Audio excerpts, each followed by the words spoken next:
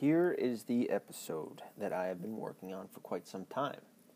Now, it's not outlined and bullet pointed and all the other fun stuff that I wish it could have been. I've spent the majority of my time researching, going out and getting resources, and in fact, it took quite a bit of time to come up with a comprehensive argument from the person that I was debating. So if you don't know, I had debated somebody on Twitter a while ago, and the debate lasted for about a month. And if you've ever debated on Twitter and it lasts a month, you've got quite a bit of information to search through. So anywho, it actually took me quite some time to come up with, I think, an honest look at what they were saying. Like I said, a comprehensive argument altogether.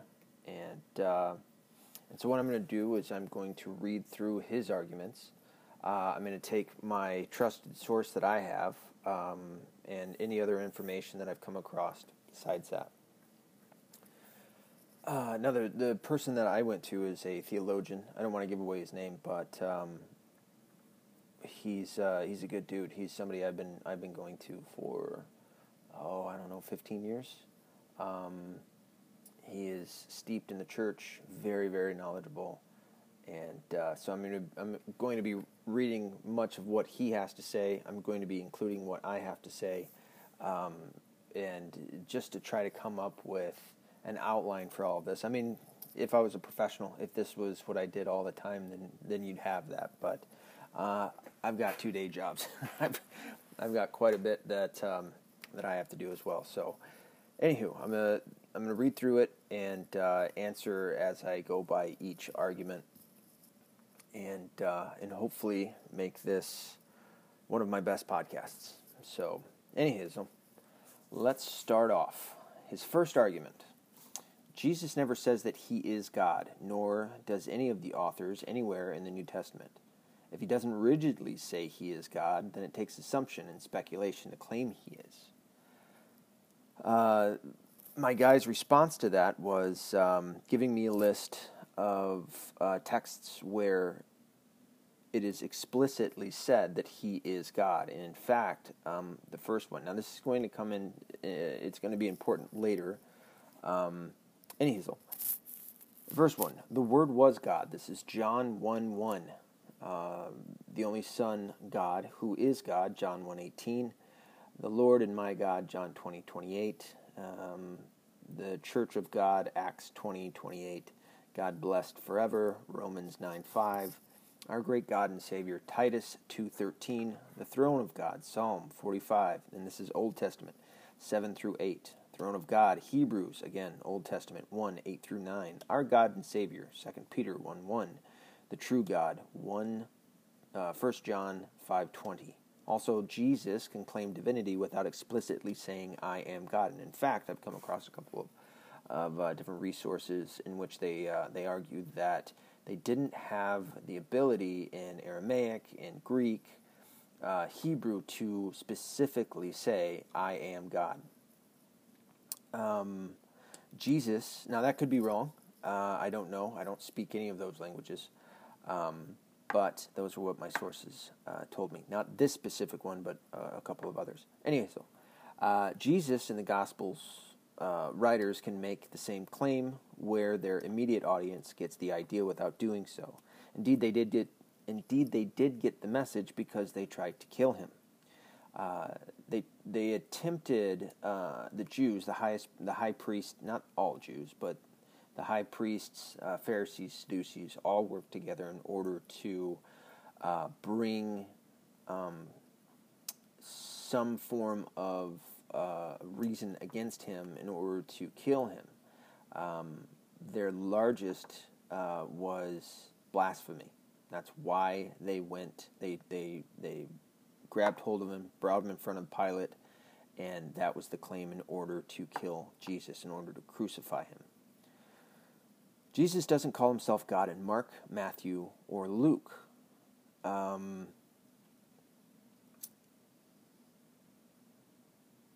Sorry, as I'm reading through some of this stuff. It's going to be a little rough in going through this as I'm trying to pinpoint what the guy is saying. No, he doesn't call himself.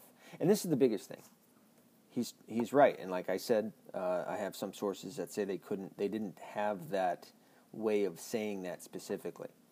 And I know that might sound strange. Again, I don't speak any of those languages. I couldn't tell you for certain.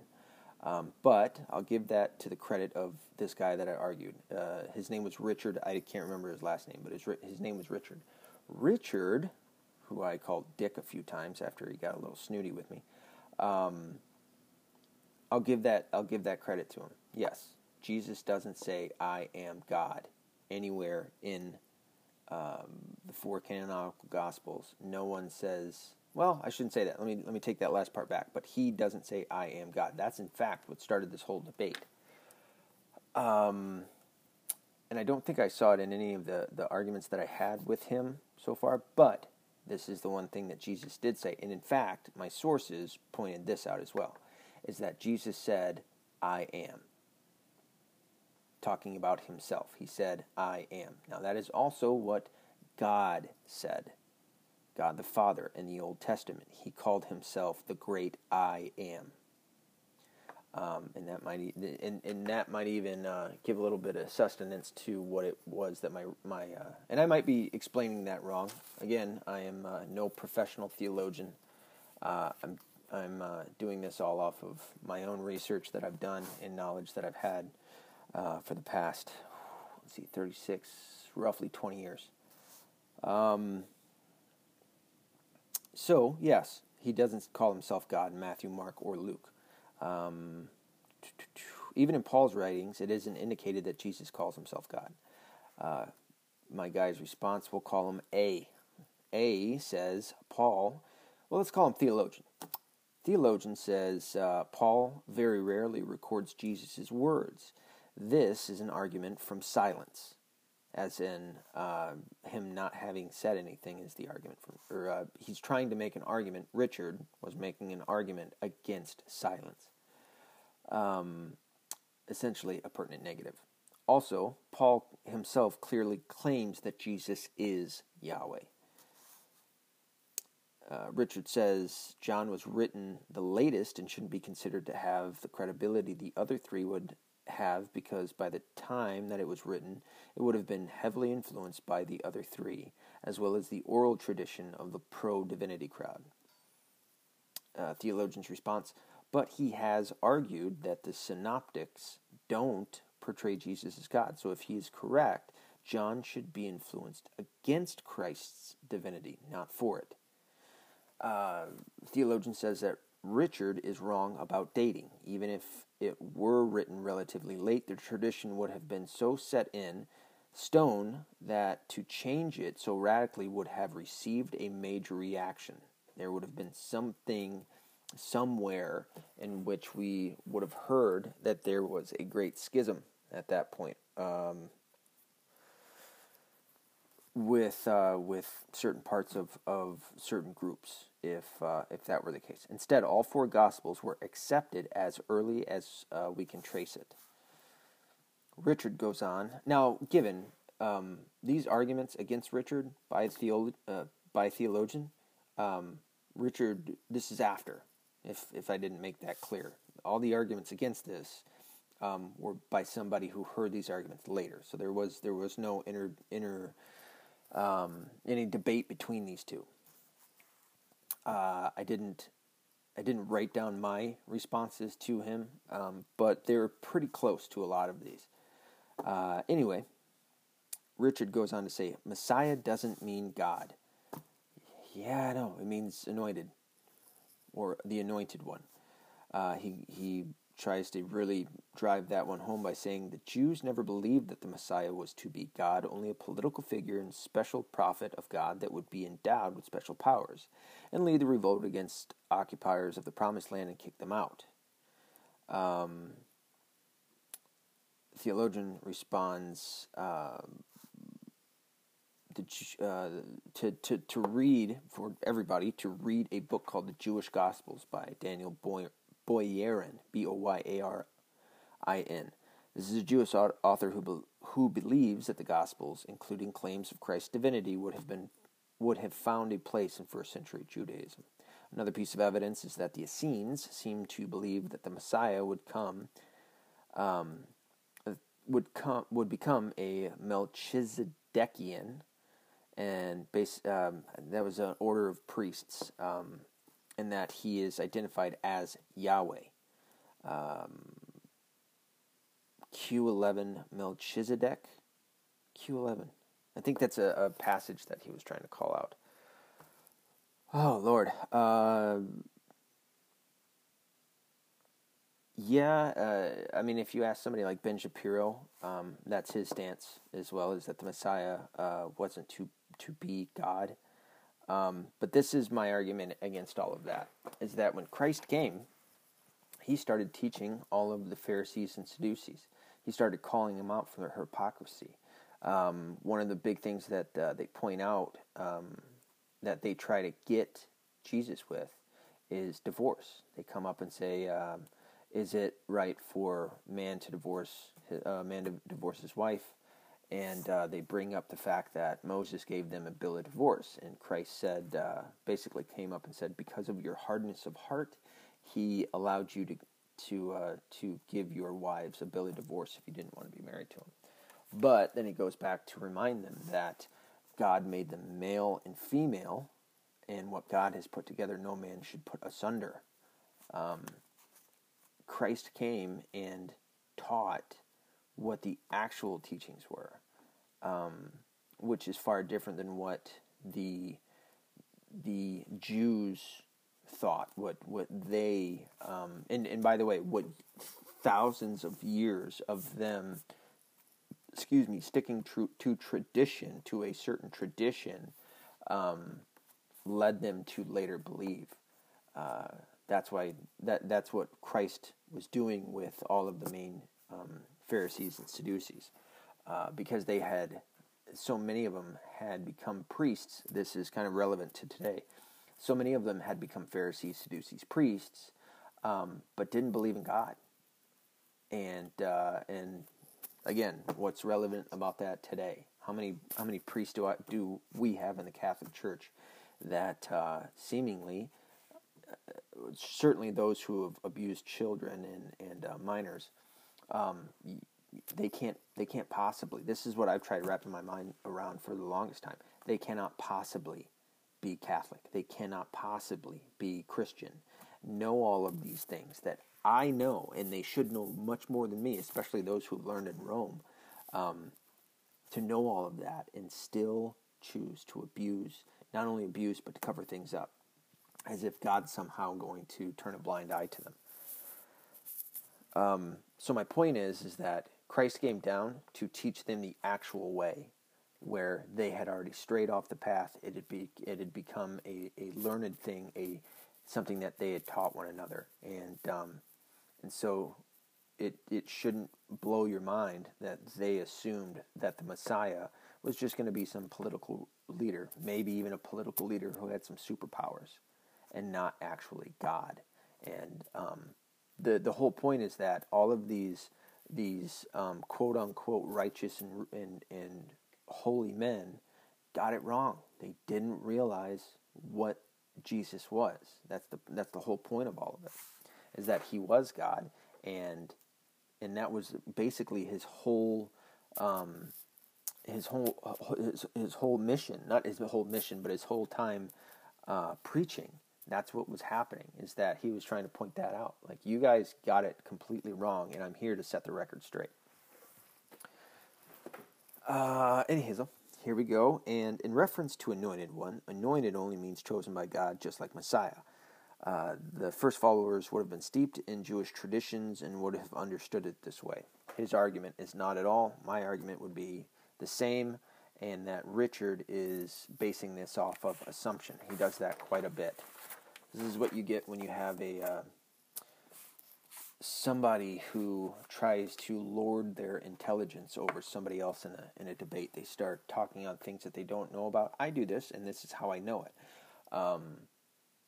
They start talking about things that they don't know about, and then when they can't back it up with actual empirical data, they use assumption.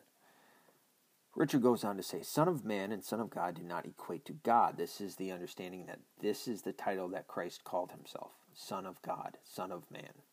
I'm sorry, Son of Man, but then he's also labeled Son of God. Son of Man and Son of God do not equate to God. The title in and of itself doesn't indicate equality with God or being God himself. Roman emperors, pharaohs, and a lot of people in Scripture called themselves Son of God. Chinese emperors were called Sons of Heaven. Now, I don't give a shit what the Chinese emperors wanted to call themselves. I don't care. I don't even give a fuck what the pharaohs called themselves or the Roman emperors. He doesn't point out if it's said, and I can't remember. I assume that maybe he's talking about some Old Testament stuff. I don't remember seeing it myself. I've read through the Old Testament. I'm reading through it again. I don't remember it ever reading it where a Roman emperor was called a son of God. Same with a pharaoh, certainly a pharaoh. And they don't talk about Chinese emperors in the Bible whatsoever. So he's trying to take extra biblical points in saying that, and we're talking about the Bible. We're talking about the New Testament. We're talking about Jesus. I don't give a fuck what those other people are saying. Anyway, theologian comes back with, notice the qualification title in and of itself, which is true. What he is avoiding is that both titles, especially Son of Man, was interpreted as referring in some way to a divine person.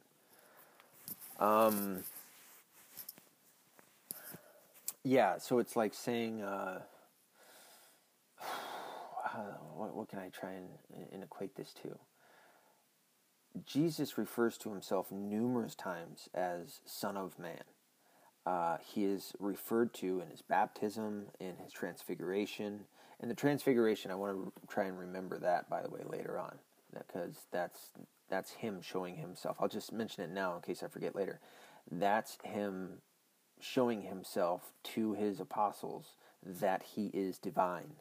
The transfiguration. If you don't know what it is, he took Peter, James, and John up a mountain, left the rest of the apostles down, took them up a mountain. When they got to the top of the mountain, he turned around. His face started to shine like the sun. His clothes became white, like no fuller could bleach them.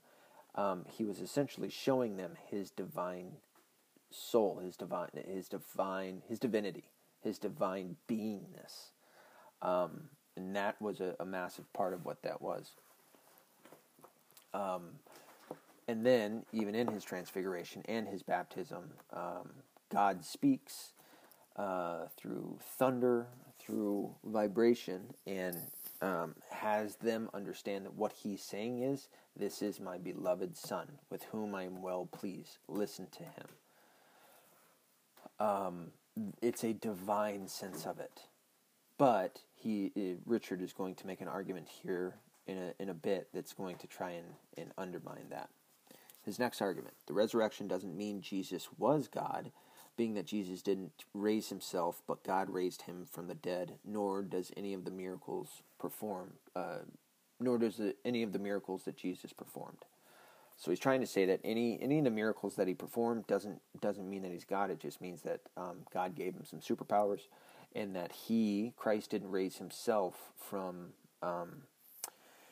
death, that God did it. It has always been the teaching that Jesus raised himself from the dead, that he came down to suffer and die, and he take on our sins through that suffering, and then for all of that, as an innocent man, he died, and he faced death, and then he crushed death, overcome death, and come back to life. So it isn't he's this separate person from God altogether, and that God allowed him to suffer and die and then raised him. That's not what this is. Jesus is both fully God and fully human. He's not this demigod like Hercules. He is both fully God and fully Jesus, or fully human. And so he must suffer in his human way, and then once dead, use his divinity and crush death and come back to life. It's for that purpose that he came in the first place. So, where was I?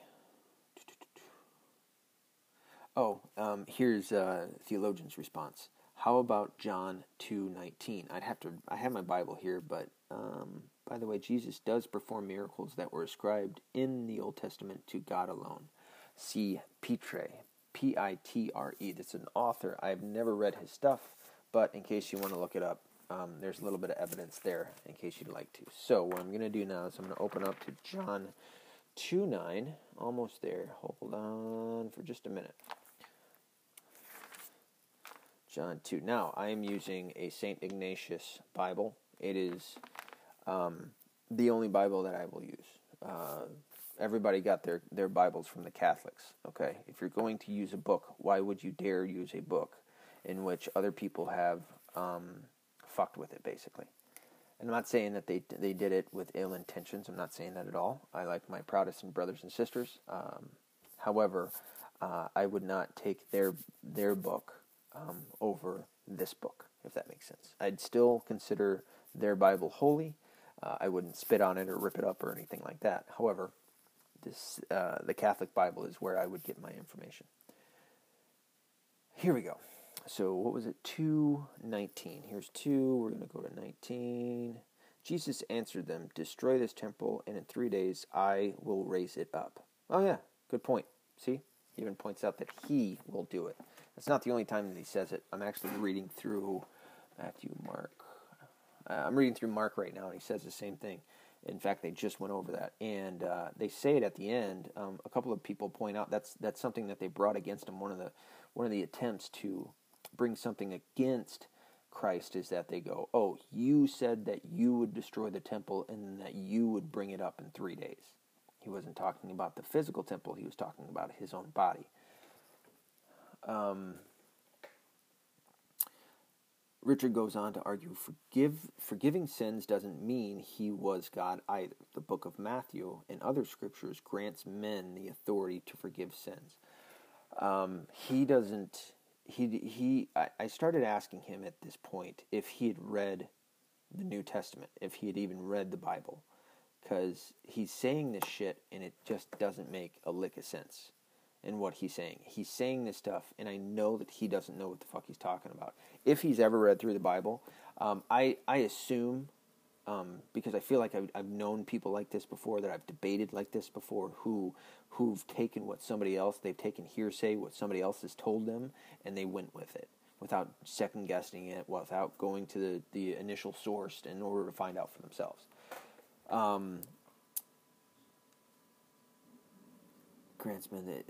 Matthew does not grant men the authority to forgive sins. What he's talking about there is Christ gave them the authority to forgive sins. He's talking about the apostles. Christ sent his 12 apostles out in groups of 2 to go spread his message, and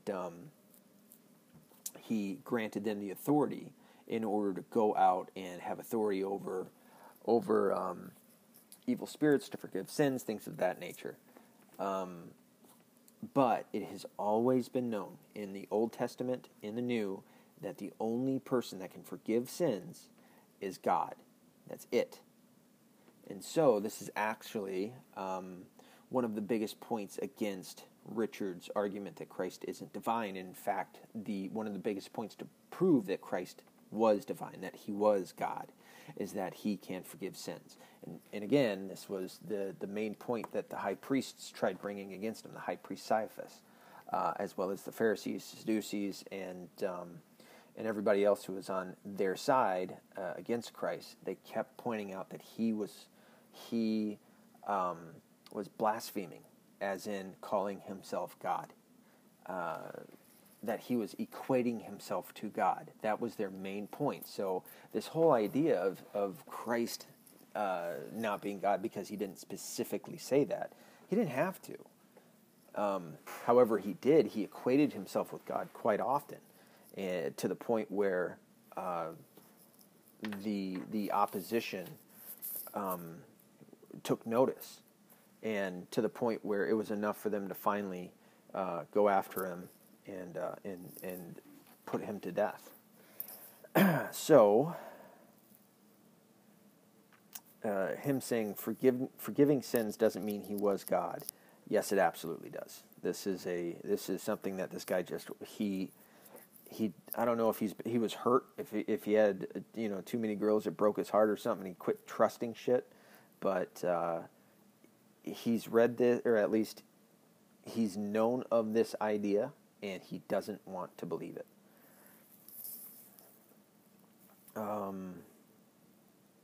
Mark 2:7. Why does this man speak that way? He is blaspheming. Who but God alone can forgive sins? That is exactly what I was just talking about. That is the Old Testament. That is all through the Old Testament. The only one that could forgive sins was Christ. Christ then gave the authority after him. Up until that point, he was the only one. God was the only one that could forgive sins. Up until Christ came, did what he needed to do, suffered, died, was resurrected himself, then he granted the full authority for the church to forgive sins. That's why we have confession. And it's not that we are God, it's that he gave us the authority. Christ didn't have just the authority given to him by God. Christ was God, and he had the authority already in order to forgive sins. Here goes Richard again. Saying God granted some men powers or power to grant men powers is not the same as saying that they are God. Theologian's response. They said only God can forgive sins. Jesus forgives the man's sins and heals him. Something more difficult than forgiving sins. So what happened was, who was it? Christ was at one of the temples, and there was a guy there. It was a Sabbath. Oh, and here's another point. It was a Sabbath, and the Sadducees and Pharisees and high priests were all there watching, seeing what was happening. Christ called up a man with I think it was a withered hand. I'm pretty certain I just got done reading this part. I think it was the guy with the withered hand. And Christ had him come up, and he knew what the high priests were thinking. They wanted to see if he was going to heal on the Sabbath so that they had something against him. And he looked at the man, and he said, no, this was a guy this was a paralyzed guy. I'm sorry. I apologize. Not withered hand, paralyzed. And he looked at the guy who was paralyzed, and he basically said, I forgive you your sins. That's when they came in and saying, who but God alone can forgive sins. And Christ knew, as he heard them over say this, and he said, I think he said something, I'm paraphrasing here, something along the lines of, it's easier to forgive sins, but that you may know that the Son of Man is Lord even over the Sabbath. He then went on to, so basically forgiving was easier than healing somebody for him. So not only is he going to forgive this guy his sins, he also healed him. He told him to take up his mat and walk. So let me say that all again. So that you may know that the Son of Man is Lord even of the Sabbath. Fuck it, I'm going to open this bad boy up again. Go look for that part. That's going to be a little bit longer to take a smoke break, if you will. Cleanse leper. God dang it, see? I don't have this one point. This is actually a really, really good point that I wanted to make when I saw this. And it's not just this. There's a couple of other parts, too. Some of the biggest parts that prove that Christ is, in fact, God. Matthew, Mark, Luke, John, Matthew. Healed a paralytic. Okay, here we go. So, this is Matthew chapter 9. And getting into a boat, he crossed over and came to his own city. And behold, they brought to him a paralytic, lying on his bed. And when Jesus saw their faith, he said to the paralytic, Take heart, my son, your sins are forgiven. And behold, some of the scribes said to themselves, This man is blaspheming. But Jesus, knowing their thoughts, said, Why do you think evil in your hearts? For which is easier to say, Your sins are forgiven, or to say, Rise and walk? But that you may know that the Son of Man has authority on earth to forgive sins, he then said to the paralytic, Rise, take up your bed, and go home. And he rose and went home.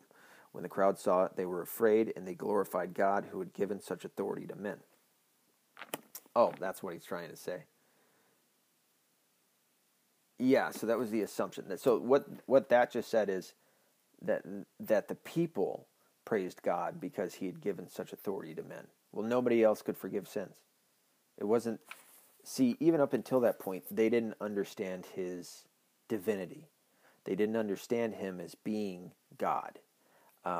Which is why, as I pointed out a while ago, that I really wish the Pope would have explained a little further to the Protestants, is that when Christ died on the cross, up until that point, nobody thought he was God. I mean, there was very, very few, obviously his own apostles, but even then, they lost faith. When he died, they lost faith. They were fucking bumming. And then when he was resurrected, when Mary Magdalene and another woman came running into where they were and said, the tomb is open, Christ isn't there, an angel spoke to us and told us that he is alive, they fucking lost it. John, his favorite, his best friend John, and Peter took off to the tomb, got there, and there was no more Christ. They saw the rock was rolled away, and an angel spoke to them as well. So that's what the whole thing is. Nobody really knew that he was God. They didn't understand it. As the Pope said, Christ dying on a cross, humanly speaking, was a failure. Because to us, we didn't know that he was God. We didn't know that that's why he came. We didn't understand it as such until later. Then, as in retrospect, we look back and we go, oh shit, he was God the whole time. Fucking sweet twist. You know what I mean? It was a long tangent. Oh, but that actually wasn't even that was not the verse I was even looking for. Because the verse that I was looking for, he talks about being Lord of the Sabbath. And it's the same thing. He heals somebody basically in a temple. And he heals them on a Sabbath. And the Pharisees and Sadducees freak out. And he points out, again, so that you may know that the Son of Man is Lord even of the Sabbath. And, that's another thing that he talks about. He calls himself Lord. That I think that'll come up later here. This is going to be a long podcast. This is probably going to be a 2-hour one, fairly easy. I'm not even... This is 30 questions long. I'm at 5 question mark? No, I'm at 6. 6 or 7, something like that. So anywho, so he calls himself Lord. Again, it's the using of a term that other people have used, and actually this one has been used for other people in calling people lords. He calls himself Lord, but he calls himself Lord in a way that isn't like any other person. He's a prophet like no one else, basically. He is God. He is Lord of Lords, King of Kings. Another point that I want to make is that they talk about God's kingdom. Well, Christ talks about how he will come into his kingdom. He doesn't say it's just God's kingdom. He calls it his kingdom as well. So it's another point in which he's pointing out, I am God, by not specifically saying, I am God. All right. Let's see if I can stay on track. Sorry for getting off on these tangents. But now I do understand what he was saying in saying that Matthew grants men. Matthew, again, it doesn't... Matthew and other scriptures grants men the authority. No, that's not what was said. What was said was the people believed that God granted men authority to forgive sins. That's not what was actually happening. Does that make sense? So it wasn't the author was saying that, or that it was an understanding that everybody believed, or that even Christ was saying that God granted men the authority. That's not what it was. Christ had the authority. They didn't understand it that he was God. All right, so let's see. They said God can forgive sins, healing, Jesus gives the apostle authority to forgive sins. The theologian response to that, yet this is not a claim to be God. They said, all right, so I'm going to reread this. Sorry. They said only God can forgive sins.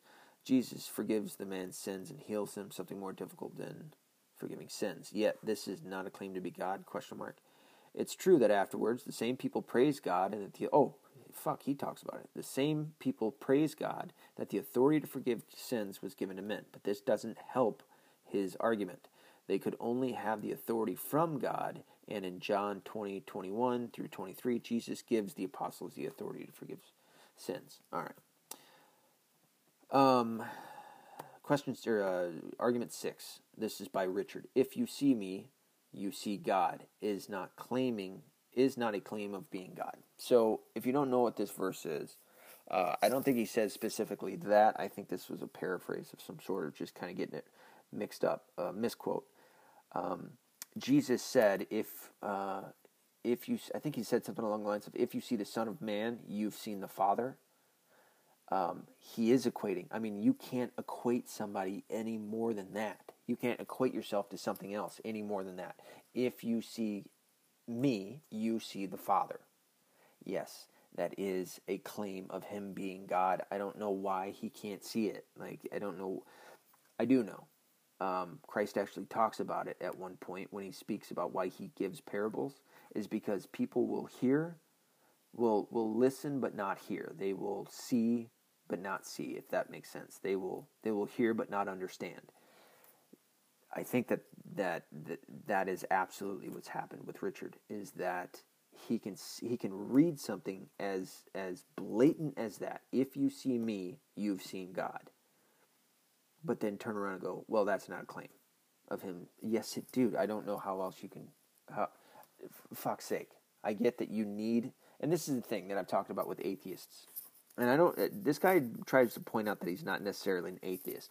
In fact, he tries to say that he believes in Christ. Fine, I want him to. Good. But I don't know how you got to that. I don't know why you're making this argument. And that is something that I said to him. I don't know why you're making this you're being such an asshole about this. Argument 7. The earliest followers viewed the resurrection in spiritual terms, that it was symbolic to the dying of the old fleshly self and rising of the new spiritual self. As Christianity spread and evolved, the resurrection began to be viewed in literal terms, especially once non-Jews got involved. See what I mean? He's going to be all over the place. This is why it was so difficult trying to come up with a comprehensive argument, a nice drawn out, easy to understand, or easier to understand argument. And in fact, theologian sits here and he calls it out numerous times. He's like, this guy is all over the map. And I'm like, yeah, try fucking debating this dude for a month. Anyway, theologian points out, this is bunk. The Jews understood a physical resurrection at the end of time. Paul argues that the Messiah must suffer, die, and rise on the third day. This is not a different resurrection, but a physical resurrection. Attempts to spiritualize the resurrection can only be done by restricting the evidence and reading a foreign concept back into the text, which is absolutely right.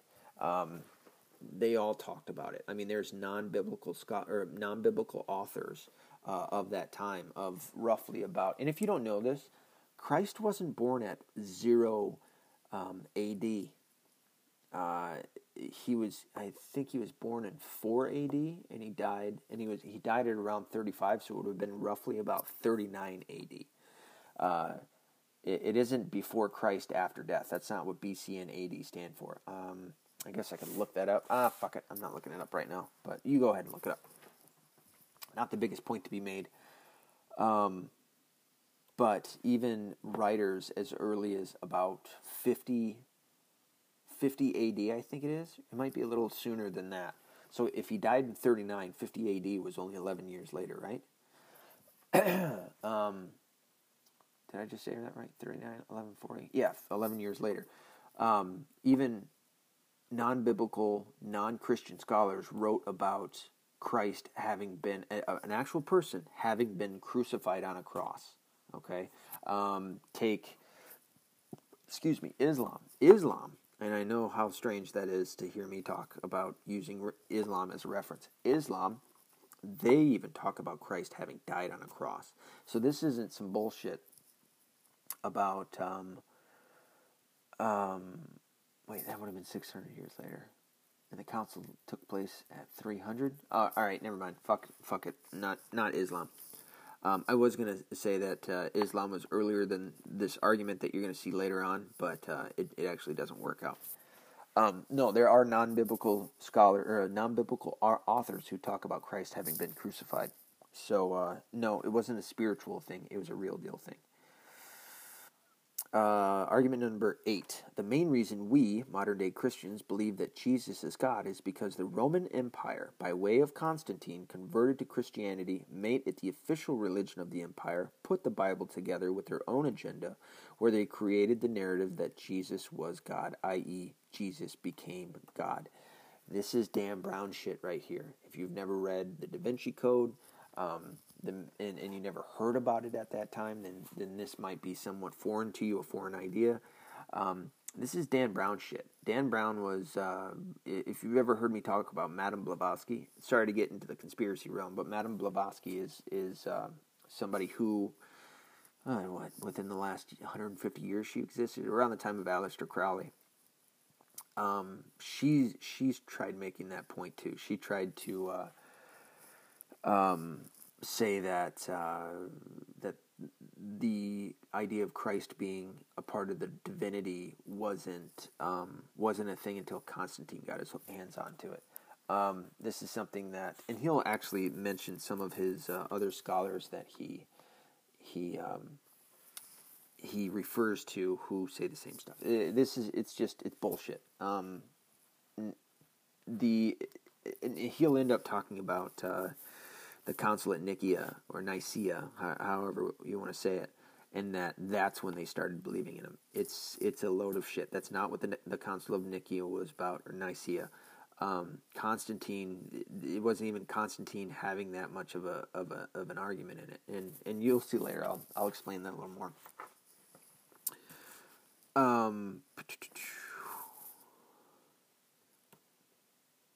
Theologian's response: I wonder how Ignatius of Antioch, the disciple of the Apostle John, could write around 108 A.D.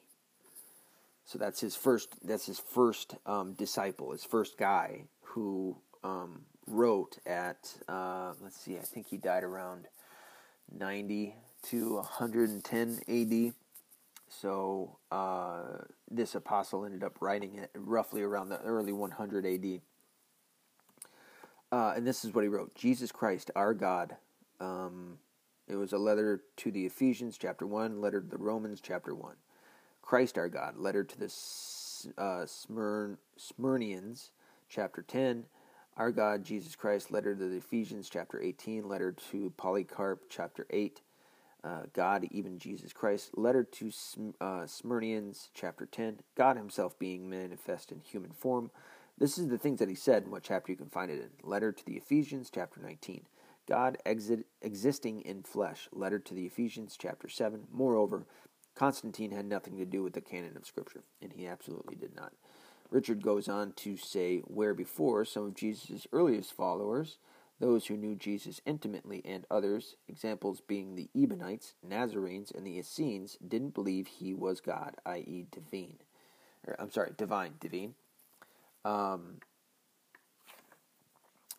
Theologian points out, none of these groups knew Jesus, nor were they earlier. This was a little aspect of the debate in which he and I went back and forth, where he kept trying to point out that there was early Christians who didn't believe in his divinity. Excuse me for all the mouth noise, but my throat's getting a little fucking parched. No,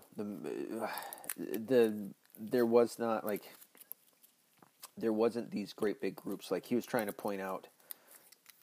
Do I want to give it away? It'll flesh itself out here in a minute, I suppose.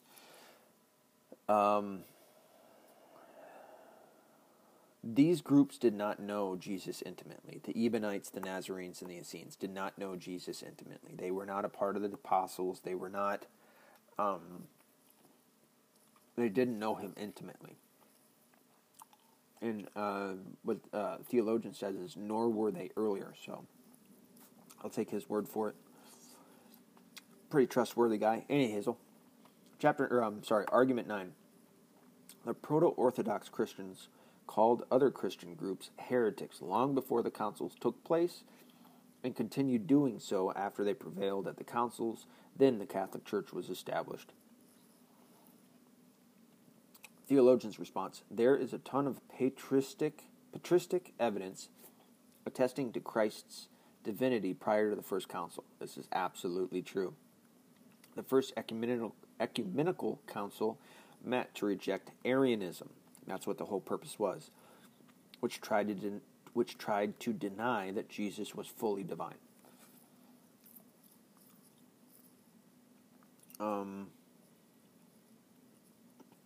In the Arianism, it was a man. I just went over this again the other day. Now I can't remember it. It was a bullshit little group that tried saying that, and God, I can't remember exactly all that there was about it. So sadly, I'm not gonna be able to talk too much on that. Ton of patristic evidence, Christ's divinity prior to the council. However, that part is absolutely true. There's a ton of patristic evidence attesting to Christ's divinity prior to the first council. For fuck's sake, just look in the 4 canonical Gospels. Argument 10. The councils never had complete consensus, and it took almost 300 years to work out the formation of the Bible. Many books, the Gnostic Gospels and Apocryphal books, were thrown out because they didn't fall in line with the pro-divinity group that won out.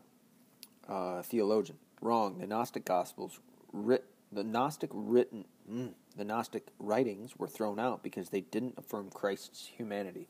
Not just that, they didn't make any fucking sense. Not just that, they were written, hundreds of years later.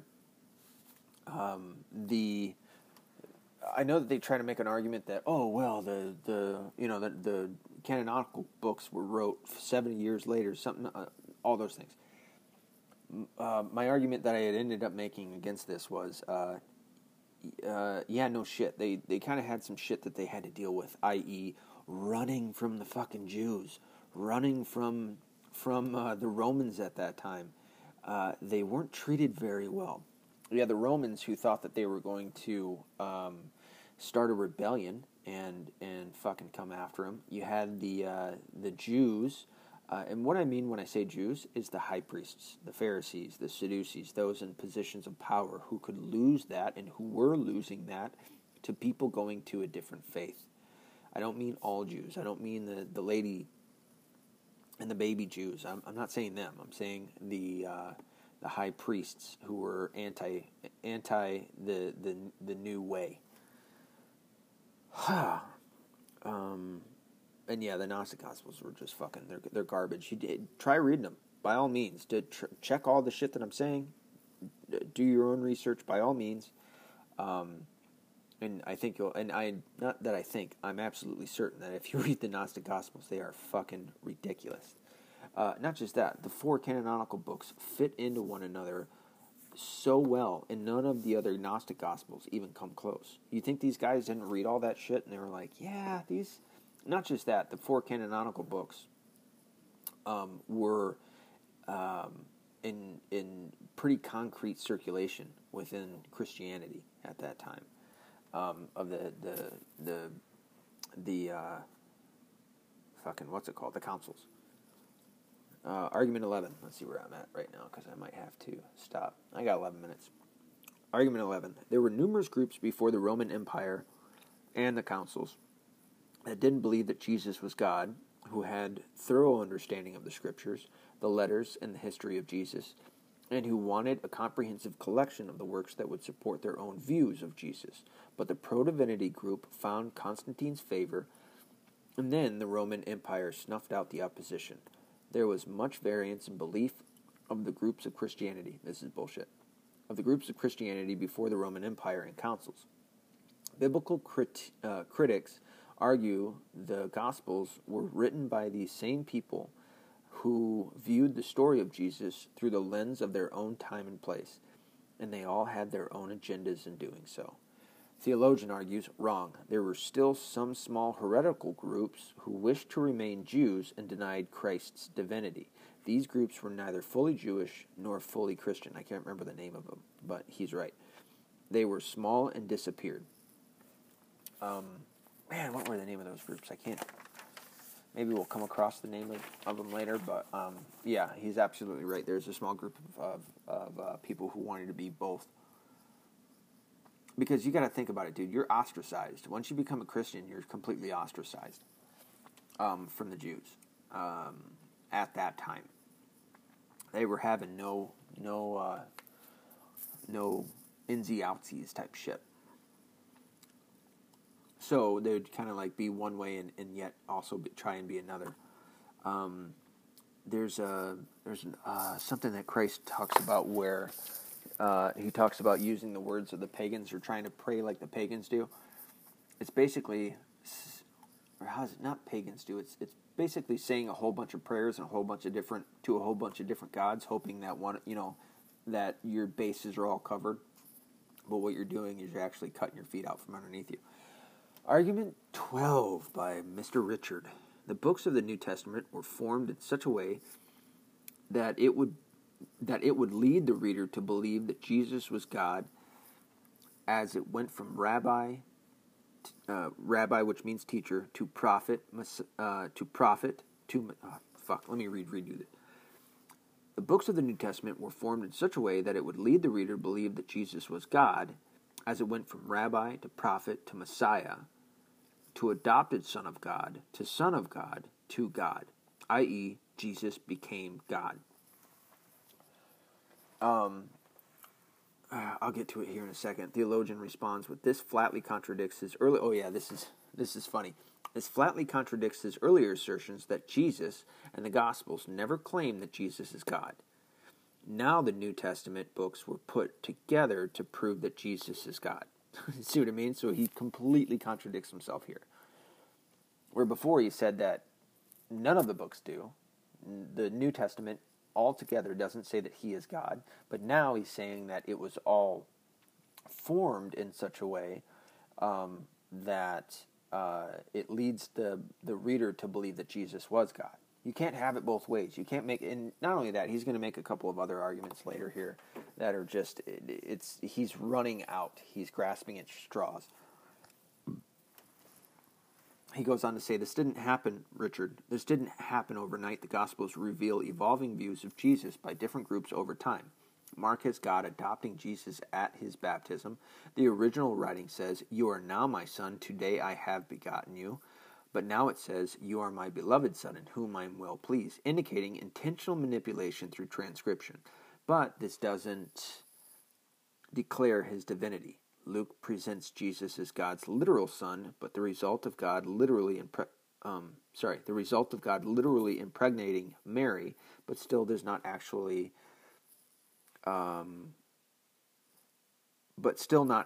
calling Jesus God. John's view is that Jesus is pre-existent and presents him as God himself. The evolving view seems evident. Plus, there is no birth story in Mark and Paul. If it lends credibility to Jesus' divinity, it should have been in all of the Gospels. Also, there is no record of an empire-wide census found outside of Scripture. What he's talking about here is the reason that Mary and Joseph, when she gave birth in the inn, there was no rooms left. She had to go. They had to go to like this. What is the name of it? Where you keep the like a shed or a barn, basically. They were on their way to the main temple in order to be counted in the census. So that's what he's referring to here. Also, there is no record of an empire-wide census found outside of Scripture, and no mention of all male babies 2 and under being slaughtered outside of the Bible. He's talking about, that's in reference to, not Pilate. I can't remember his name. It's in the beginning of, I think, Matthew or Mark, where it's the story of the wise men, and they're stopped by who's ever ruling that in Bethlehem, and they tell him that the new Christ has been born, and he wants to kill. And then he's like, yeah, go get him.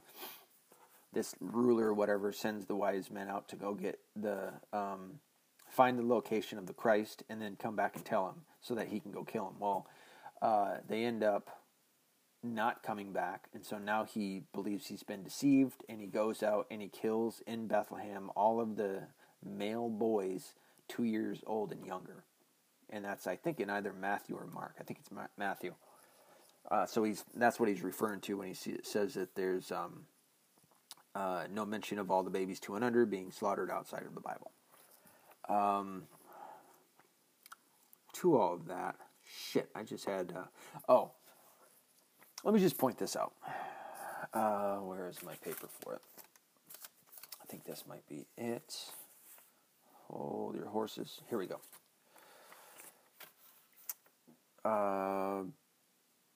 Should have made reference to John. So, no, John 1:3. It's in Mark, and I fucking didn't write it down. Great, and I'm not looking for it. Oh, here we go. Matthew, 2 times on chapter 22, Oh, fucking A, I didn't write it down. Anyway, in Matthew, there's 3 times, or 2 times, in which Jesus is worshipped by human beings, and he doesn't stop it. The reason that I point out that he doesn't stop it is because in Revelations 5:14, John falls on his face in front of the angel and worships the angel. And the angel tells him to stop it because he's worshiping the angel. He says, do not do that. Worship God. I am a fellow servant. Worship God. That happens twice. It happens in the beginning of Revelation. It happens again in, I think, chapter 20 of Revelations, where he falls down to the angel again and worships the angel. This is John. This is Jesus' best friend. Falls down and worships the angel again, and the angel specifically tells him to stop that. I am a fellow servant. We worship God. Worship God. And so, the reason that I point that out is because the times that Jesus is worshipped in Matthew, he doesn't stop it. And not only Matthew, but I think there's one time in Mark that it happens. I think maybe in Luke and possibly in John, as I wrote here. But anyway, so he is worshipped, and I know especially it is in Matthew, that Jesus is worshipped. It says that verbatim, that he is worshipped, that whoever it is, whoever he healed or whoever, fell down on his face at Jesus' feet and worshipped him, and Jesus did not stop him. That indicates that he is God. That is a massive point to be made. And so, let's see how long I got. I got less than 2 minutes here. I'll stop there for now. You know what? This is going to be a 3-part series. So this will be the first part. I'll finish this up. I don't know, maybe tomorrow night after, maybe all the above. We're about a third of the way through. So this is going to be a nice amount to go in. I'll have all 3 hours here. If it's going to take 3 hours, hopefully it'll only take 2. But I'll try and get a little bit more speed underneath trying to get through this. Anyway, I hope you've enjoyed it so far, and you'll hear me in just a few seconds. And we're back. All right, so this is actually the next day. And we're going to start off with a couple of passages that I found that are dandies. These are the passages that I was talking about last night, about 1, worship, and 2, Jesus being Lord of the Sabbath. So let's start off first with Matthew 2:11, which is going to come up. And going into the house, they saw the child with Mary, his mother, and they fell down and worshipped him. Boom, right there. There's one of them. So that was talking about the 3 wise men who came, so this would have essentially still been roughly Old Testament stuff, and the three wise men, who were also astrologists, mind you, worshipped the Messiah and Jesus. Second, we're going to go to Matthew 28, which I believe is right here. 28:9. And behold, Jesus met them and said, Hail! And they came up and took hold of his feet and worshipped him. Then Jesus said to them, Do not be afraid. Go and tell my brethren to go to Galilee, and there they will see me. As you can see, they worshipped him, and he did not tell them not to, which is exactly what happened in Revelations twice. And so, those are my two examples of Christ being worshipped in Matthew. Now, the reason that I bring out Matthew is because of what Richard said, or is going to say, or maybe I already read it, about how the first three Gospels, Matthew, Mark, and Luke, were written before John, and the New Testament was formed in a way as to lead the reader to believe, kind of guide him through this evolution of Jesus into God. So starting from like man with superpowers into God, and this essentially refutes what he said. Now we are going to go to Lord of the Sabbath, which only God was Lord of the Sabbath. We're going to start off with Matthew 12. Here we go. Damn, I'm on it tonight. 12:8. For the Son of Man is Lord of the Sabbath. So Christ calls himself the Son of Man, and he's referring to himself, for the Son of Man is Lord of the Sabbath. This is in the verse, it's chapter 12, the first part dealing with, it's titled Plucking Grain on the Sabbath. Mark 2:27 through 28. Let's see here. And he said to them, The Sabbath was made for man, not man for the Sabbath. So the Son of Man is Lord even of the Sabbath. There you go, there's Mark. And now we're going to go to Luke 6:5. And he said to them, The Son of Man is Lord of the Sabbath. So basically, the same exact thing 3 times, almost verbatim, but not quite. Oh shit! I just lost something. Actually, no, I didn't. Here we go. Here's one other verse that's going to become relevant at some point here in the future that I'll just talk about now because I'm already misplacing my markers. And this is in Revelations 14:7. And he said with a loud voice, Fear God and give him glory, for the hour of his judgment has come, and worship him who made heaven and earth, the sea, and the foundations of water.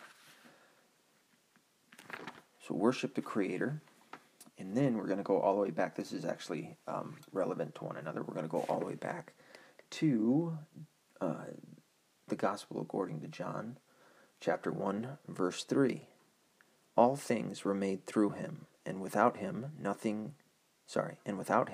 anything made that was made. All right, I'll just begin this whole part in John because this is another key point. In the beginning was the Word, and the Word was with God, and the Word was God.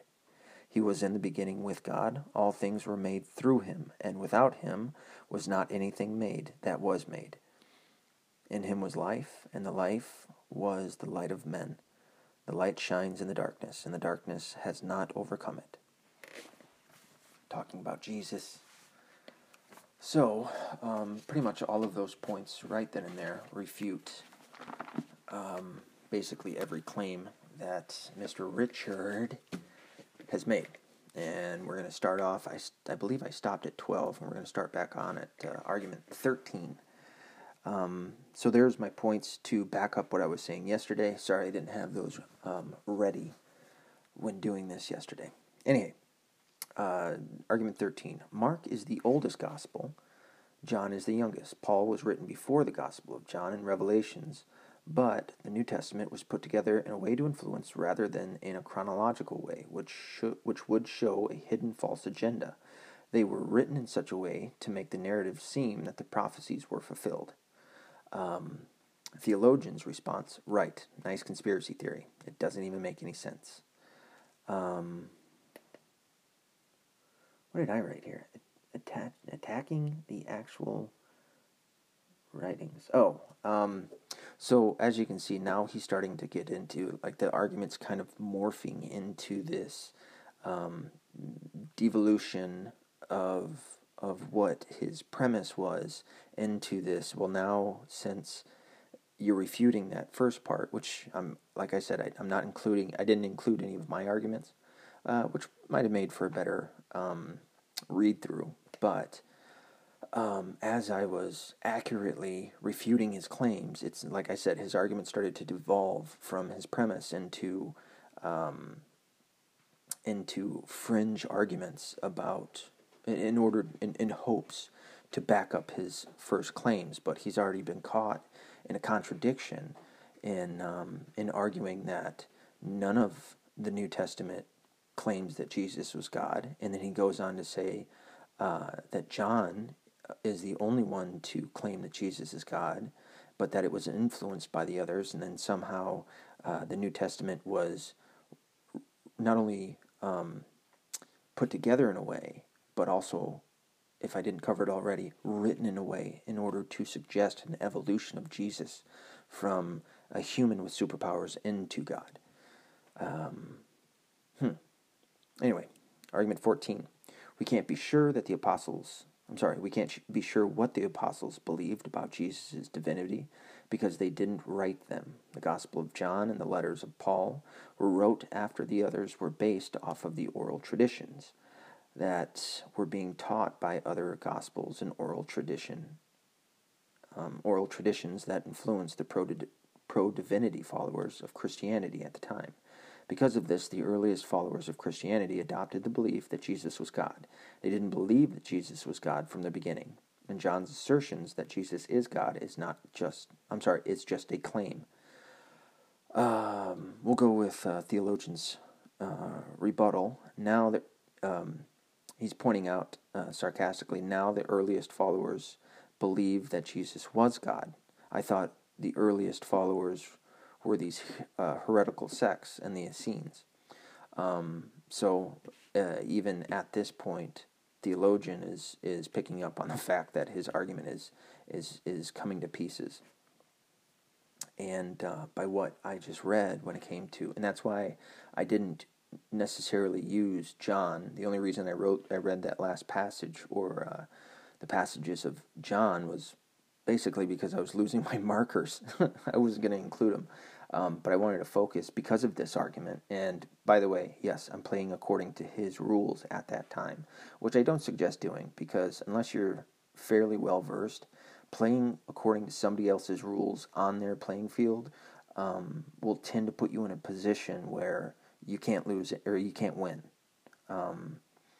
unless you're so overwhelmingly heavily fluid in your argument and knowledgeable that you can argue your way out of it and even beat them on their own sides, which I believe I did in our argument with one another.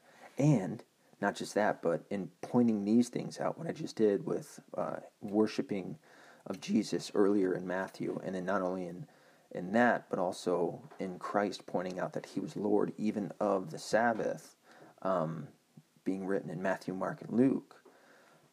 It goes to point out that what his argument was, as I just read in argument 13 and 14, is null and void at this point. Argument 15. There were elders of the early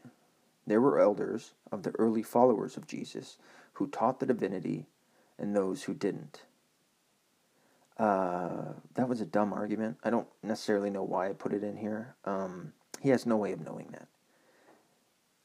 There's no writings, there's no evidence to back up what he said in that. Argument 16. As Christianity spread, it fractured. Theologian's argument. Rebuttal. No, there were heresies even during the New Testament period. But what does that prove? So what he's pointing out is that even in the New Testament, specifically Acts and the letters, and the reason why Paul wrote his letters was because there was heretical actions happening at that time in certain churches, and Paul would write to these certain churches, and even in Revelations, Christ specifically points out 7 churches and points to each thing that each one is doing wrong, and there are heresies that are being committed in those churches.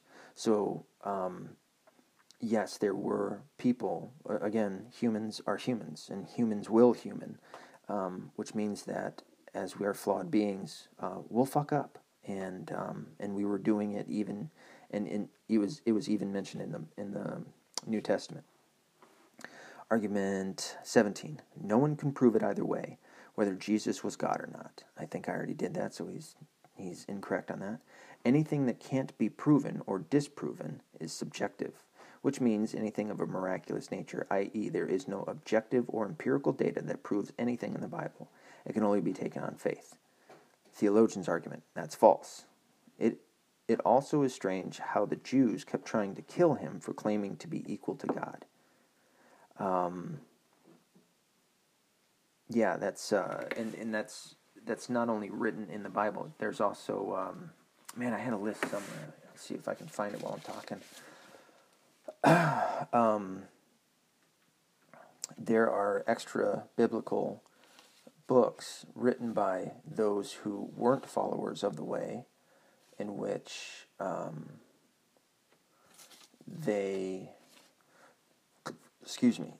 in which they speak about what happened to Jesus. So yes, there is absolute ways to prove that the things in the Bible did happen. In fact, I just saw an article today in which divers in the Red Sea, archaeologists? Yeah, I think that's what you call them. Archaeologists were making dives in the Red Sea, and they were finding Egyptian wheels to their chariots, along with, what else was it? It was a whole bunch of other stuff that it was traced all the way back to Egypt, in reference to the Red Sea being parted by Moses, who was given that power by God, or at least God doing it by Moses' request, and then coming back together to drown the Egyptian army who was in pursuit of Moses and the Jews. Let's see. I didn't find that list. I know I got it somewhere. But it includes Josephus. It includes Pliny the Younger. Just a few that I can think of. Tacitus, the Talmud. There's 4 references. I can't remember the rest. But yeah, even they talk about actions or things that had happened, especially in the New Testament, about Jesus in the Bible, which shows that, yes, you can prove that things did happen in the Bible. So he's wrong on that account too. The original writings about Jesus, the Gospels, the letters of Paul, and Revelations don't exist anymore and weren't written until several decades after the time of Jesus. They were all wrote and rewrote, interpreted and reinterpreted, translated and retranslated thousands of times and purposely changed to fit certain narratives. What was I going to say? One, the Vatican does actually hold the original copies of some parts of letters from Paul, as well as 1 or 2 of the Gospels. I can't remember which ones, and a couple of the letters from Peter. Wait, what did I just say? Did I just say the same thing twice? A couple of letters of Paul, and I think 1 or 2 of the letters from Peter. So they do actually have the original transcripts. Theologian's rebuttal, it's false, pure and simple. There is solid evidence that they were written prior. Oh, that was what I was going to say, is that this is the thing. Jesus, as I mentioned last night, was born in around 3 or 4 AD. He died at roughly about 35. So we're going to mark it around 39 AD. There's solid evidence that there's an argument that the Revelations were written somewhere around 90 to 110 AD. What was his name? John, who wrote, so that it's the Gospel according to John. The letters, I think it's John 1, John 2, and then Revelations were all wrote by John. John was in a jail on the island of Patmos when he wrote the letters and wrote the Revelations. That's where he actually had his revelations, his visions, and then wrote them there. So it's not as if it was hundreds of years later. This was within his time frame. He would have been somewhere around 80 or 90 years old when it happened. But what am I trying to say here? Yeah. No, he's wrong in this.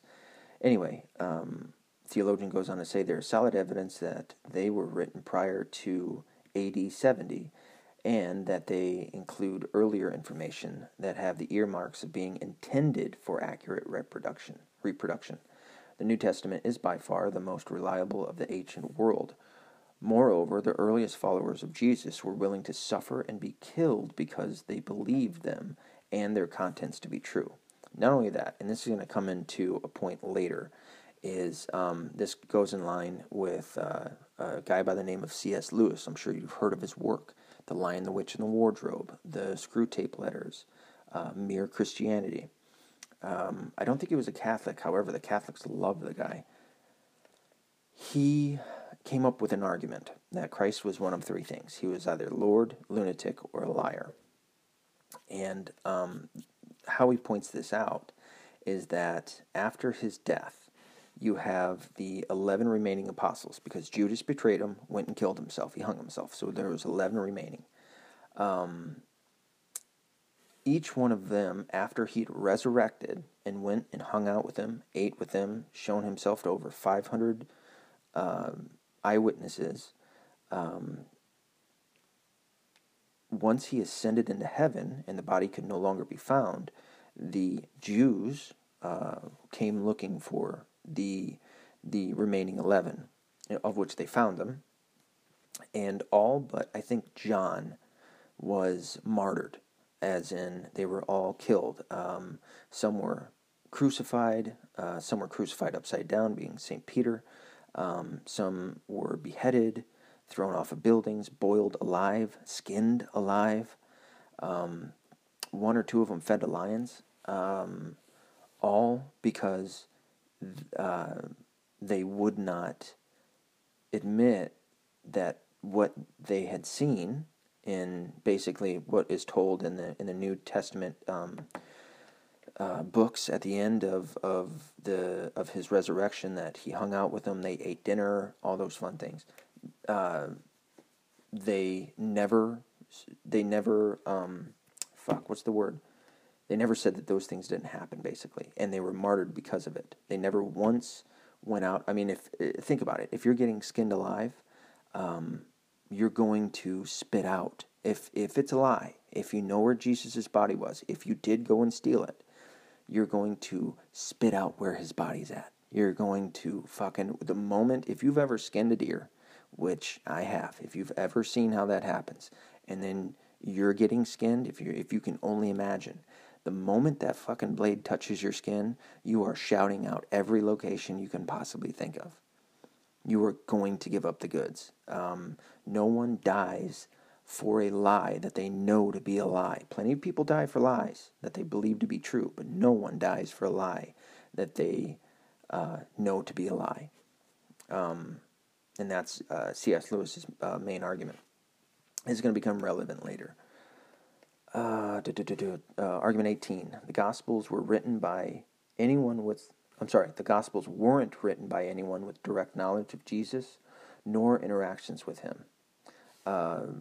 Theologian's rebuttal, he keeps making assertions without any backing, which he did plenty of times. Although that was on me, I should have asked him for it.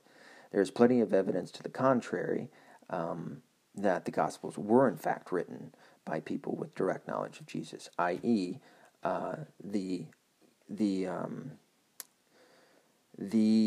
anti-divinity group of scholars that came up within the past couple hundred years, so roughly 200 years, started making this claim that the authors that we know as Matthew, Mark, Luke, and John didn't write it themselves. That it was, and this is actually going to come up here in a minute, that it was somebody else that wrote it and then used their name as authority figures in order to get their stories told. This is hogwash. This only came up within the past couple hundred years. They have no evidence of this. They have no other writings 2,000 years ago or anywhere 1,500 years ago, fucking 1,900 years ago, to back those statements up. Some of the authors of the New Testament were anonymous, penned a century and a half before the councils took place. The DI had 5 authors and was written in one place over 19 days. Theologians' rebuttal to that: none of this, even if it were true, says nothing about Christ's divinity or lack thereof.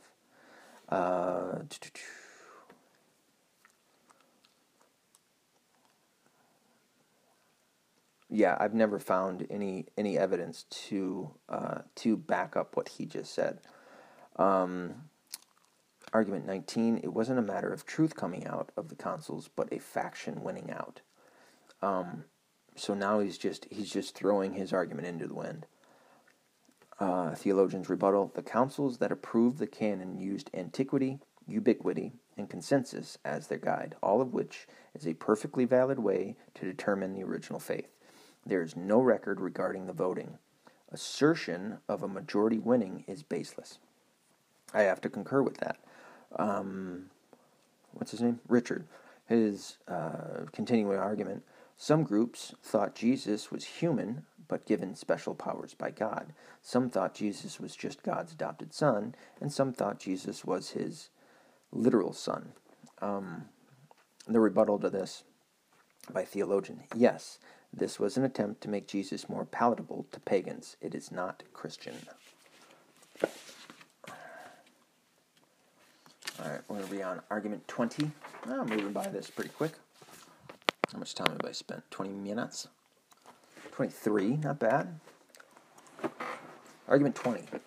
Being God's son doesn't mean he is God. Son of God was a common term that applied to kings of Israel, Israel itself, and to other non-Jewish and non-Christian monarchs too. I touched on this earlier about other people being named this.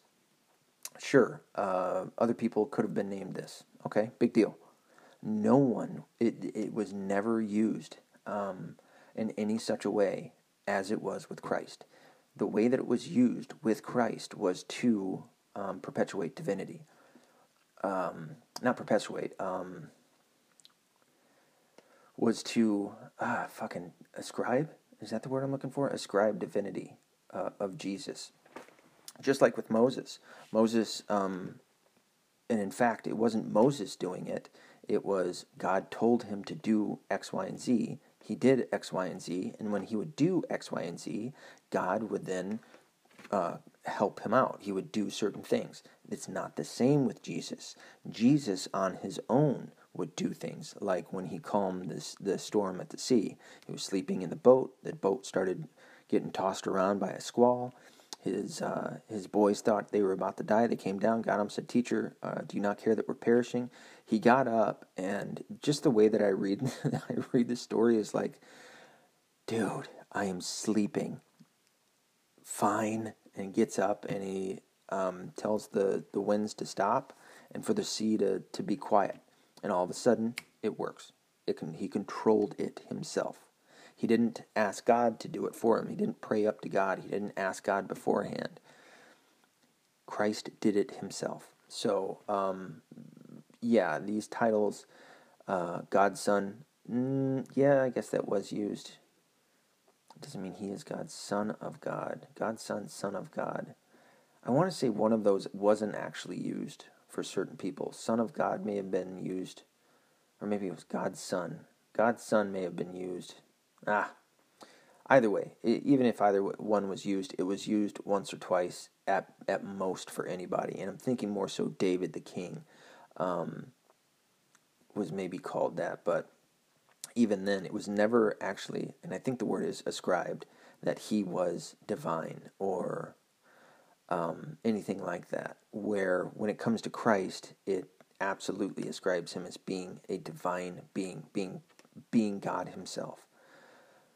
Chapter 21, the resurrection account in Mark, the oldest gospel, wasn't written firsthand. It was based on a growing and evolving oral tradition. Matthew and Luke weren't written in firsthand either, and they relied on Mark and oral tradition. John, which was written around 900 to 110 AD, is a different gospel altogether that is wholly concerned with the divinity of Jesus based off of a false narrative because it was influenced by a well-established belief of some of Jesus' earliest followers that he was God.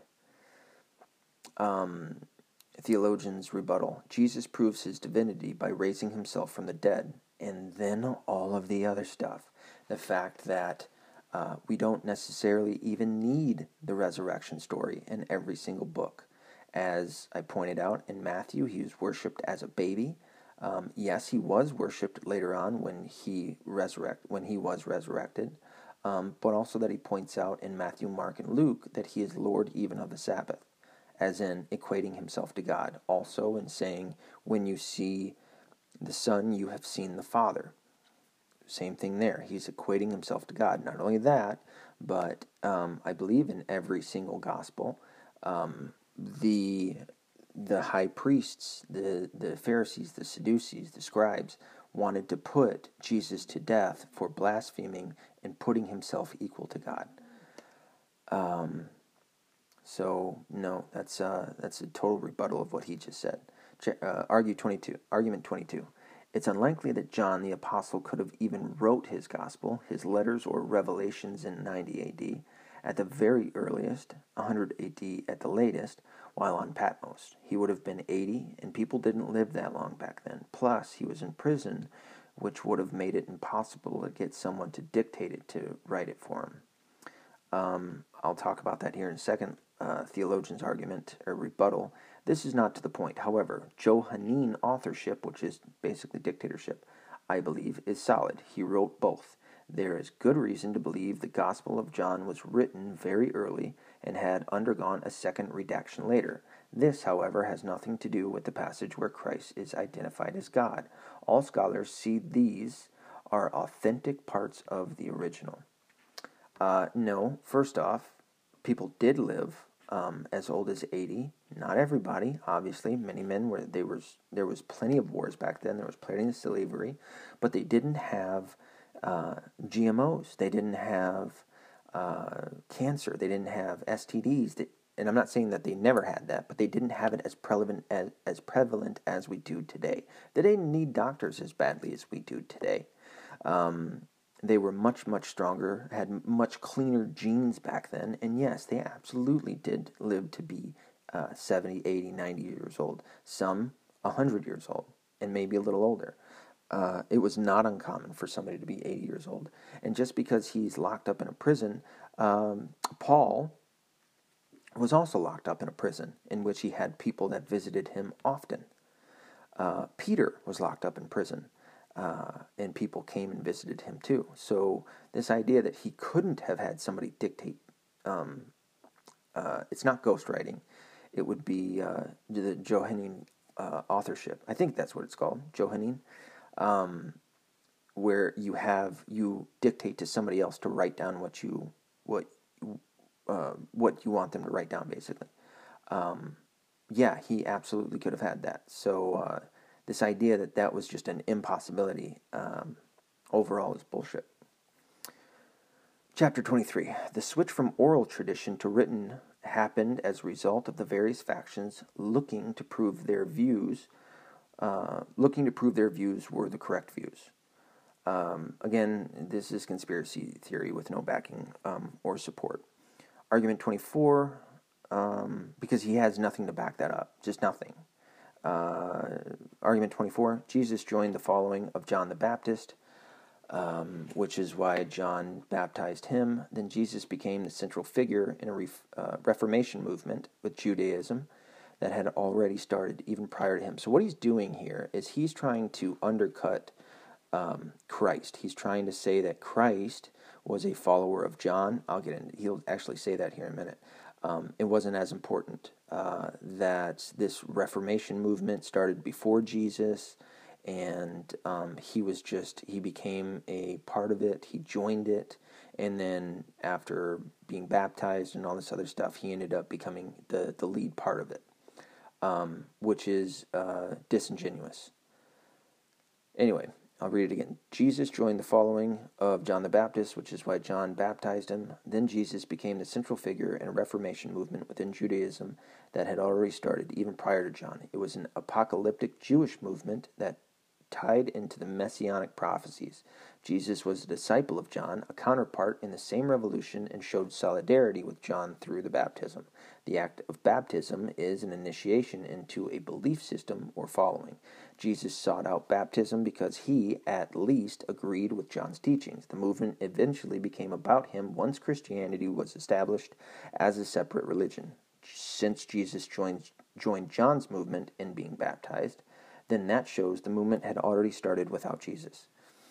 I'll talk about that here in a minute. A theologian's rebuttal. No, it isn't. Baptism was a purification rite. For John, it was a baptism of repentance and anticipation of the Messiah. Jesus was baptized to fulfill all righteousness. Exactly. The thing about it is, Jesus is God.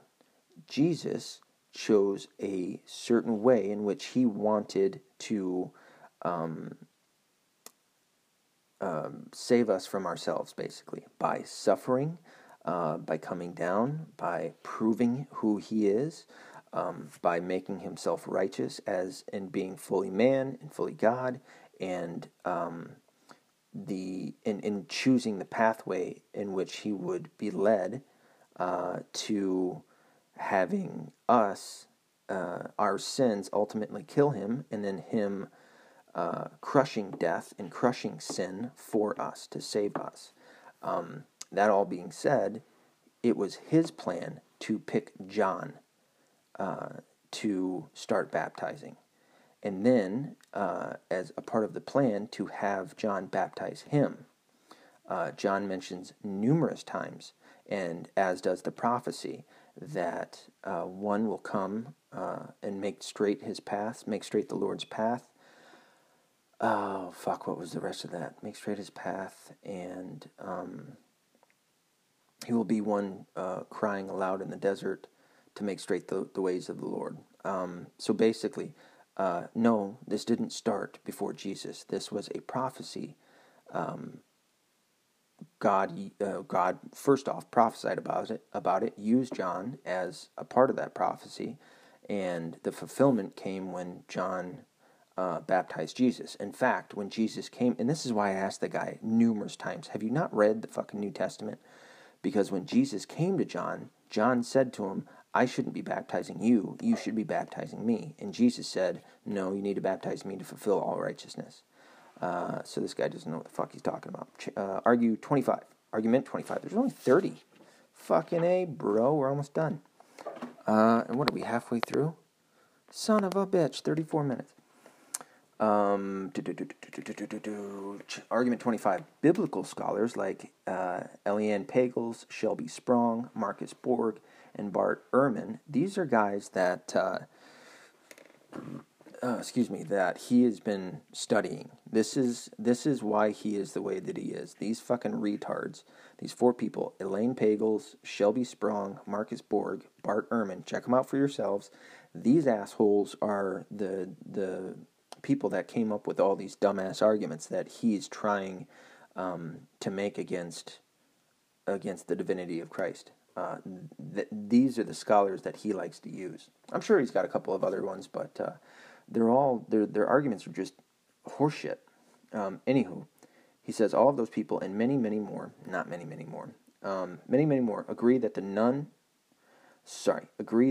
of the Gospels were written by any of the apostles. Ooh, fucking people 2,000 years later all of a sudden would come up with that when nobody was saying that shit for the first 1,700 years after Christ's death. agree that none of the Gospels were written by any of the apostles, and none of the extra-biblical writings about Jesus, or the way, spoke of Jesus' divinity. Scholars have been discussing these things since the 1800s. Ooh, 1800 years later. Fucking yeah, I bet you have an insight. Christians today are taking the word of authors who didn't actually witness the events surrounding the resurrection. Theologians suspected they didn't for decades. I mean, he's adding to how ridiculous he sounds. In those days, ancient times, it was common practice attaching an authoritative figure's name to a written work to lend credibility. This is total assumption, which is what the four canonical books are. Biblical scholars have offered evidence that suggests this is the case, even though he doesn't offer it, and it was my job to tell him to give it to me. These are not just fringe beliefs among scholars. It absolutely is. Actually, theologian says a different rebuttal. Fine, and we can cite... that's what he was saying. And we can cite twice as many non-fringe scholars who say the opposite. And yes, it is fringe. Brant Peters' work blows this point out of the water and completely debunks it. So, Pitre, Brant, B-R-A-N-T, Pitre, P-I-T-R-E, P-I-T-R-E. He's the guy that he keeps using as a reference often. I would argue he's probably quite trustworthy.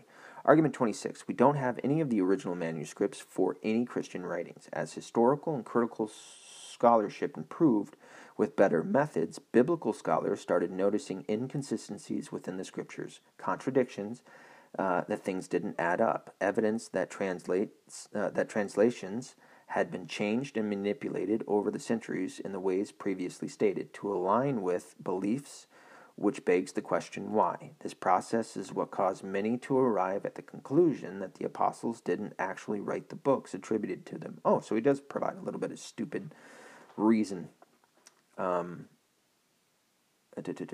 actually write the books attributed to them. If that's the case, then we must consider the possibility that there were agendas behind the writings. The church has worked hard to deny and disprove them. All of this stuff... Okay, so let me stop there. The church has worked hard to deny and disprove them. Okay, well, what he's not taking into consideration is the church being true. These things being true. He's coming from an angle of skepticism, of complete skepticism without... And by the way, this is confirmation bias, I think, where he already has a presumption, which is a presupposition. He already has an idea, and now he's only going to supply. He's only going to supply that idea. He's only going to look for stuff that is going to confirm. He's got a bias for this answer, and he's only going to look for stuff that's going to confirm that, or at least these people that he's used to study. And he's not looking at the other side of it, which is, okay, what would you expect? Say me, okay? I've never killed anyone. But you could come from an angle of constantly trying to say, well, he has, and here's this, and here's this. I don't think I'm making a good argument right now. My brain can't think. The church has worked hard to deny and disprove them. What was I going on there? I lost my fucking train of thought. Yes, apparently that can even happen while I'm sitting here at a desk. The church has worked hard to deny and disprove... Oh, drink, by the way. The church has worked hard to deny and disprove them. So he's... Well, if they're right, of course they're going to deny and disprove them. If they're right, which they are, why would they allow for people to come up with lies? That's the point that I was making. Jesus, I can't think. All of this stuff, discovered through historical and literary criticism, I don't see why that matters, has been taught in all major theological seminaries in the most prominent colleges and universities around the world for decades, but you won't hear it taught to laypersons in church for fear that their parishioners would reject the church's teachings. Evangelical schools stick to the dogma and ignore historical criticisms. Well, my, haven't we got down to it, huh? Now he's going to use academia. Well, what have I been talking about? What you know damn well academia is all about. They are anti-Christian to and fucking through. And by the way, he did tell me some of these schools, they're not Christian. Some of them are. There's a few that are. there's plenty of others that are fucking completely liberal, including a couple of these Christian ones. Take DePaul University. DePaul University, if you didn't know, certainly wouldn't let Ben Shapiro step on grounds to speak. They have been pulled. Milo Yiannopoulos talks about this. They are the number one institution in the world that has the highest problems with priests having to be pulled into the Vatican and asked about their constant liberal teachings, because it's anti-Christian, it's against the church. So this idea that all of a sudden he's backing it up, this is what a typical liberal does, is the university, the college, the experts, and it's like, well, dude, if they already have a bias against it in the fucking first place, it doesn't shock me that they're doing the same fucking thing. This idea that experts and people who've spent $10,000 doing things are all of a sudden ascend into a different type of a being or a different kind of mindset in which they don't have biases as well is absolute bullshit. This is confirmation bias. Theologian's argument or rebuttal. If you know the material, you know it is silly and goes way beyond the evidence, and much of what he says is out of ignorance. I have to agree. Erdman works have been debunked. They have. I've checked that out. You can check it out yourself. Christians have always recognized difficulties in the Old Testament and New Testament, of course. So I'll point out that in the 4 canonical books, they're all different. 2 of them have the nativity storyline. Each one has similar storylines to others. As I read about the Lord of the Sabbath, they almost all sound the same, but there's a little difference there, and that's important. Ask any detective. This is actually an age-old argument for the books. By the way, now he's attacking the Bible itself. No longer is he sticking on the point of, the Bible doesn't say that Jesus is God. Now he's going back to say, the Bible is bunk anyway. That's what he's trying to that's what he's trying to do here, because his argument has been so refuted and broke apart that now he's resorting to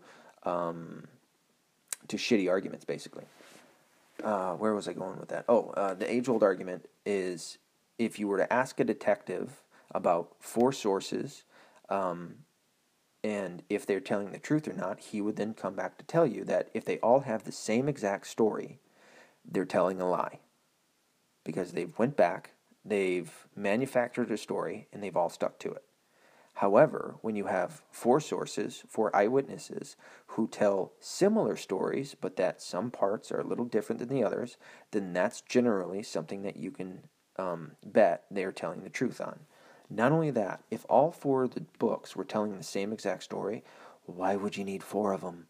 Why wouldn't you just have 1? Make sense? To go on, theologian says, of course, the Old Testament difficulties doesn't fit this guy's agenda. However, difficulties are to be expected in eyewitness testimony, and the fact that everything was standardized and uniform shows that there wasn't collusion or a big brother church changing things. After all, if they were willing to put their own agenda in the pages, why did they leave so much material for this guy to appeal to? He can't have it both ways. I have to agree. Excellent rebuttal. Argument 27. You cannot use the Bible to prove the Bible, so anything from the Bible cannot be used as reference. It would be one-sided testimony. This is such a weak fucking argument, and this is what atheists, at least the bad ones, the new age atheist assholes, have been doing for years. These assholes constantly want to try to they want you to play to their rules and on their playing field. They don't want you to be able to use the Bible at all. Anywho, theologian argues, rebuts, we aren't using the Bible to prove the Bible. We are using the Bible as historical documents to determine the words and claims of Christ and also the belief of the earliest followers. All of this points to Christ's divinity. And again, that's the point. The guy is getting off of the argument. Richard.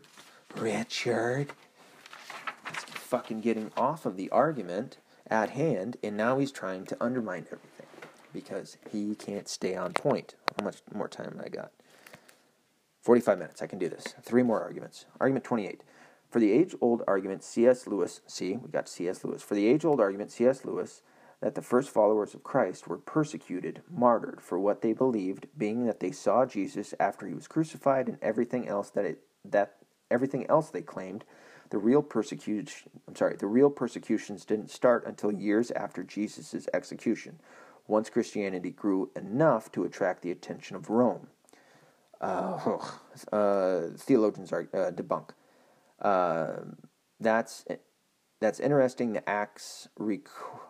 That's interesting. The Acts of the Apostles, records persecution and executions way before Rome became aware of Christianity.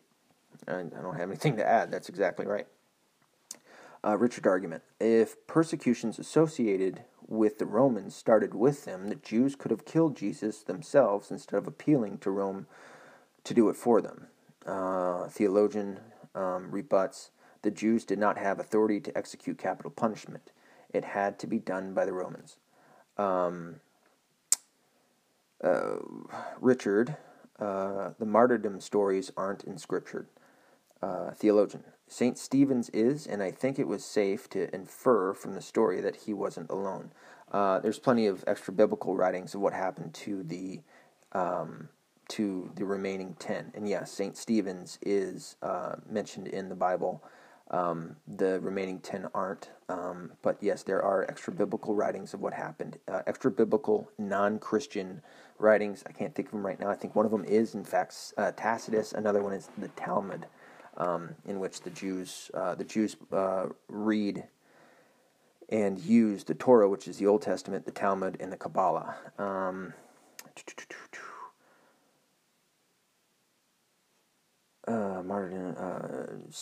Richard, they were written later by those who adopted the pro-divinity view to add credibility to these claims. How can anyone propose to prove events not accounted for in Scripture without using Scripture? So now I can't use the Bible?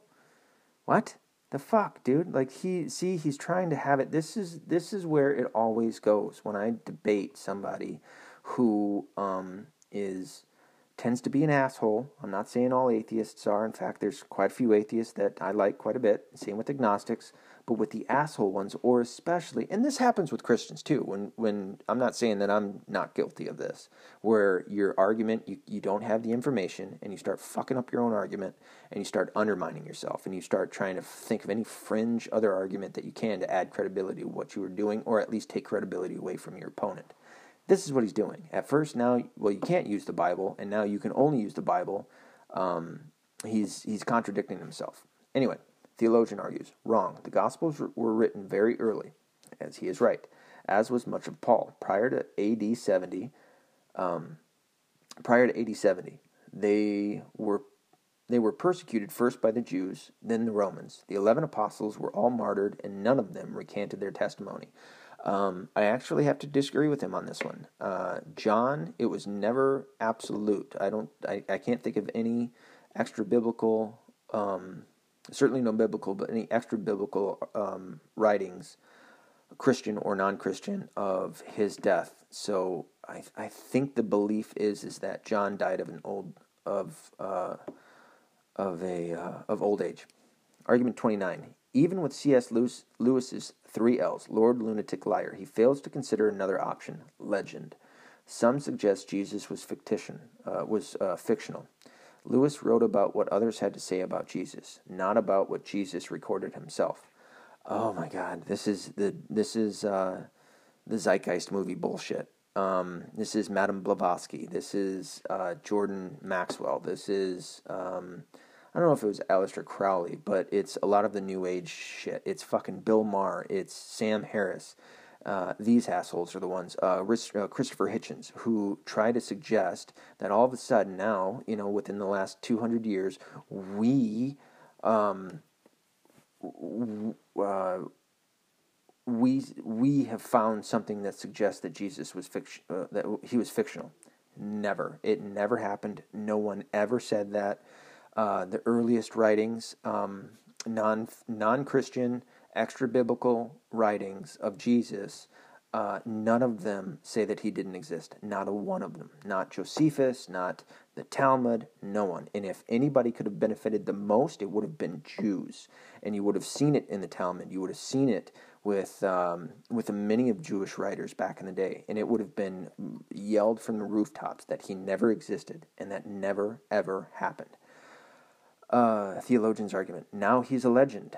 There are several good books that show that we are dealing with very early and authentic material, as well as the ipsium vox of Christ, if not the ipsism verba. I don't know what he means by all that. I didn't understand that when I read it. But maybe you do. Argument 30. It's the absolute certainty... Okay, hold on real quick. All right, 9 minutes. It's the absolute certainty of fundamentalist adherents who don't dare question dogma and tradition that too often leads to a rigid and uncompromising approach to historical criticism of Scripture and undermines the truth and brings all the progress to a grinding halt and certainly does not make for proof. You mean you, Richard?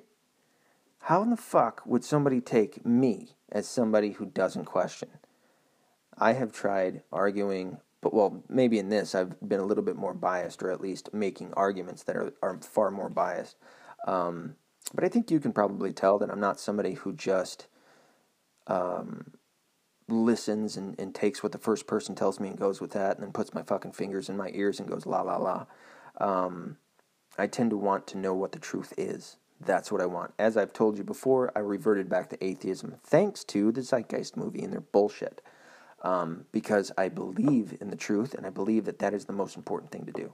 So this idea, like that's such a broad stroke against all Christians. Oh, well, they're all just horrible fundamentalists. None of them can think out. And this is another trope, stereotypical trope of Christians, is that they can't think outside of Christianity. They can't put their beliefs aside for a minute and think secularly. It's such a load of shit. That's from what I've seen. It's not all Christians, but that's what most Christians have to do all the time. Because when we enter debates, that's just what I've seen in my own personal opinion. It's not all the time. There's a few that haven't. There's a dude that debated Christopher Hitchens that was awesome. Nice Irish guy. He was a Catholic, and and he didn't give a shit and went right at him. However, on average, the majority of Christians that I've seen do that all the time. Anyway, theologian's argument, not at all. Criticism of historical criticism itself has revealed many deficiencies with that approach, and new and more balanced approaches have been proposed to replace it. Quite frankly, historic criticism is a tool that can reinterpret Scripture in any direction the historic critic wants. The HC that this person appeals to is quickly becoming a thing of the past. Well, thank you, theologian, for putting that to bed. Those are the 30 arguments of Richard in my exhausting debate with him. I hope you enjoyed this. Overall, yes. Although Christ, and I'll admit it, does not say verbatim, I am God. He says it in many different ways, and not only that, there's many different people who say it themselves. You can find it, the arguments that the Gospels weren't written by who say they were written, or they were written in certain ways, and all this other shit is bunk. It absolutely does point to Christ being God in every one of the Gospels, Matthew, Mark, Luke, and John. It's not, it doesn't have to be a show of evolution, because it shows it from the beginning that Christ was God. Again, Matthew 2:11, that's the nativity story. It shows from the very fucking beginning that Jesus was God. It says it throughout the rest of the New Testament, in the in Acts, in the letters, in Revelations. The end result in this is that Richard and this group of critics and anti-divinity people, or whatever you want to call them, are wrong. And I think I've done a fairly valid job of proving that here. So I hope you enjoyed all of that. Let's see. Christ was worshipped. He admitted he was the Lord of the Sabbath. Some other the stuff that I said that I can't think of right now. John, don't do that. Don't allow somebody else to make up the rules, and then you have to play on their side. John, the Gospel according to John, says plainly that the Word was with God, the Word is God. And he's talking about Christ. He points out verbatim, specifically, Christ is God. So, that's that. Hope you enjoyed this. I hope it lived up to oh God, I can't even think what. Not reputation. See, I'm at my limit now. Anyway, be accountable, be responsible. Don't be a liberal.